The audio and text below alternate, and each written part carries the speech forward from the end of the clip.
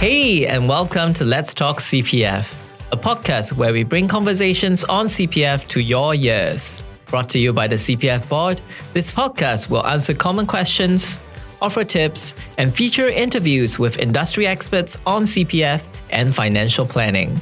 Thanks for listening, and let's get straight into today's episode. Being a parent is hard. Right now, our world between family and work is intertwined more than ever. So how do we exactly balance this while keeping ourselves financially healthy in current times? Welcome to Let's Talk CPF. I'm Andrea and I'm joined today by Mompreneur, a mother who's an entrepreneur. Our guest today used to run her own restaurant years ago and made the decision to build her empire from home after having children. She's the founder of Mom Boss Academy, where she helps other mothers to start online businesses from home to build passive income.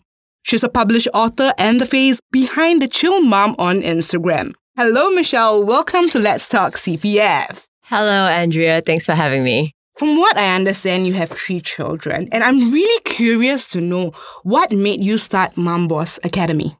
Just like what you described earlier, I had to give up my F&B business to be a stay-at-home mom because we did not have the support at home. And I thought, okay, maybe I could just be a stay-at-home mom. But 6 months into the gig, I realized that nope, that's not me. I just need to wake up with a sense of purpose besides just thinking about what should I prepare for dinner tonight. So I looked around and decided that, okay, I'm going to start a blog. And it was quite a funny story because I have not written much up to that point. Even my husband was making fun of me and a blog, and you still butcher your English sometimes and make mistakes with your grammar. And I'm like, nope, I'm going to do this right. I mean, these days you can just look up online, look up some blogging courses, information. So I started my blog and slowly turned the blog into a maternity concierge business because I realized that what I was blogging about and sharing in terms of information, I could now consult people one-on-one. And I help expecting parents at that time on how to prepare for the arrival of the baby because that was what I was going through. It's just merely just sharing my experience. And as someone who's building business, we're always looking and learning about how to build business.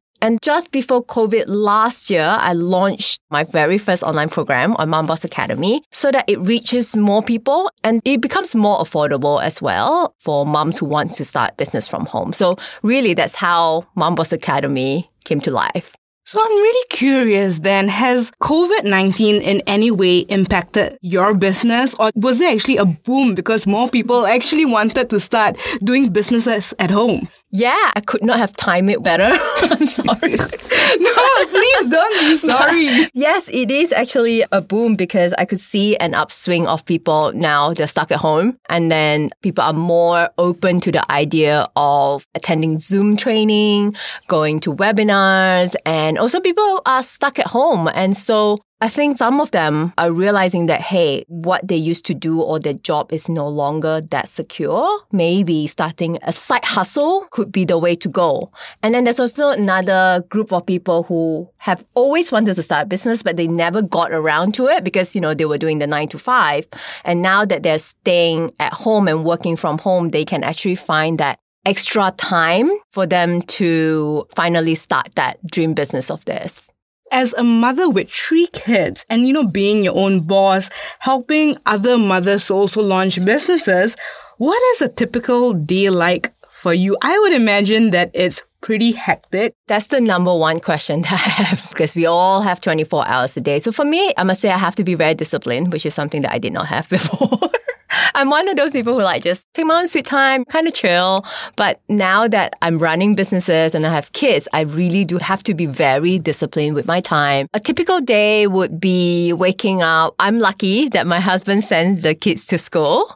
So I wake up around 7-ish, 8, and then prepare my son to get to preschool. And then once he's at preschool, after 9, I'm good to work on my business. So that's when I spend most of the time working on things that need 100% of my concentration. Because when the kids are back from home from 2 onwards, I try to juggle here and there, sometimes, sneak in a bit of work, but then it's very hard to concentrate because they'll be like, mommy this, mommy that, look at me. And so I try not to work in the second half of the day. And we have family night together. We put the kids to bed at 8:30 sharp. And then I'll spend either the night watching TV, bonding with my husband, or laptops out.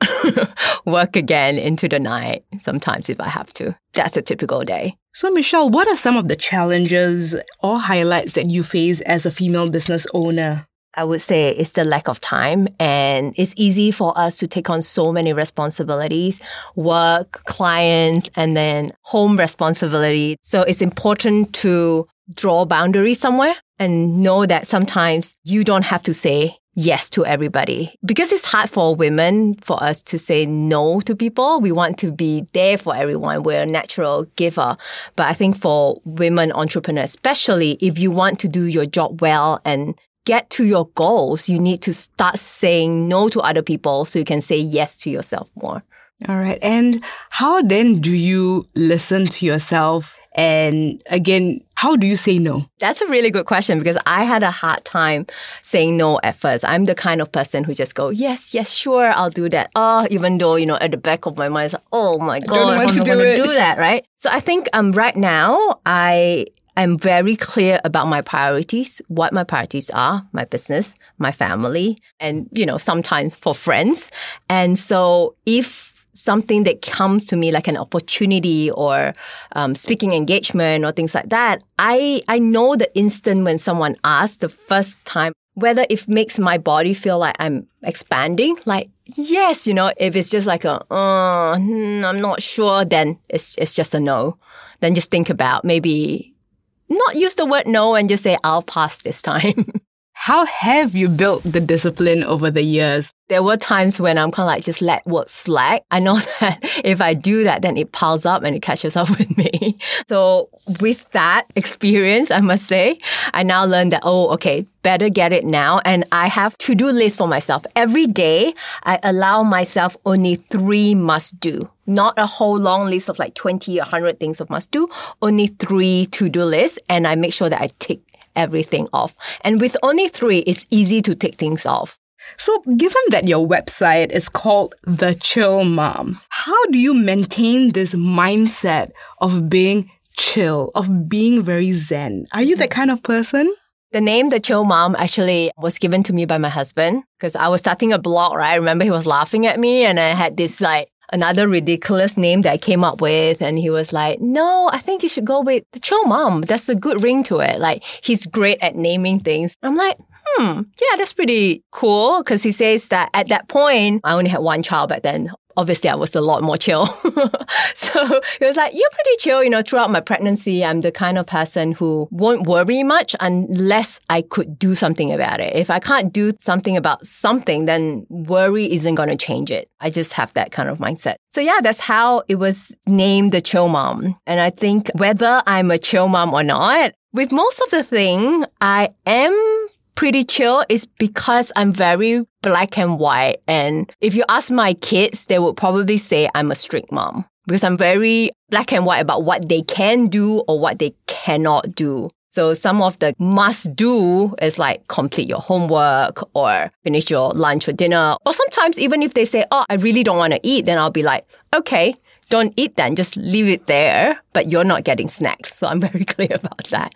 I'm not a helicopter parent. Yes. I let them do things on their own and take on some responsibility. So if, for example, this actually happens, my daughter one day, she forgot to do her homework and bedtime's 8:30. And I'm like, no, you have to go to bed. You face the teacher tomorrow because it's not my responsibility. Oh, wow. I will not let you stay up or you cannot rush this out. So you kind of have to make them face the consequences themselves, no matter how young they are, so that they will learn to take that on. And it's not my responsibility to look through your homework. I'm like that. So I guess because of that, I put some of the responsibility on their shoulder. I get to be chill. I understand. Okay, I get it. It's being a strict mom, but being chill at the same time while you're always being black is black and white is white. Yeah, when it comes to my children. They know where the boundary is. Other than that, fine, you can do whatever.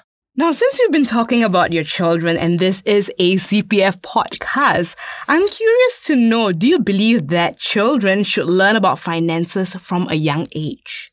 Yes, of course. Yeah, all children should be exposed. The thing is that it's not being taught in school. Children, sometimes they don't learn through what we tell them. They watch us, right? So if you free and easy with your money, then more likely you'll raise a kid who's like that. So I think it's good to start that conversation early. Be open with them. If you're in debt, let them know why you're in debt so that they don't repeat the same mistake. So growing up, were you someone who was very prudent with your finances? I am because I grew up with not much. I still remember being 5 or 6 years old, having to worry about our grocery money running out. It's just something that I know because my mom was worried about, we only have like 10 ringgit. I'm from Malaysia. For another 2 days. So do we buy 2 packets of chicken rice or do we buy like a whole chicken so that it lasts us longer? So because of that, I think I've always been prudent because I have this fear of money running out. So I've always grown up with that scarcity mindset, actually. The lessons which you learned growing up about money, how has it shaped the way you started your business? I realized that I just can't be just a stay-at-home mom relying on my husband 100% financially. I need to earn my own money. That's a big drive. And also because my mom passed away when I was 13. She was only 35 years old. But I remember growing up, she has always told us that the world is my oyster. To me, the fear of ever going back to that stage of not having enough and money running out drives me more than the fear of failure. That's how I started my business. The values that you have about money, how do you impart that to your children? My values around money has definitely changed since then. Part of the entrepreneurship journey and also learning beyond just business strategy and things like that. It's a lot to do with mindset. And since then, I've learned about letting go of the scarcity mindset and embracing the abundance mindset. I'm still a work in progress. And so my children, they're lucky because they never had to go through what I went through. They're so blessed that they have everything at their fingertips right now. They are age 5, 7, and 9.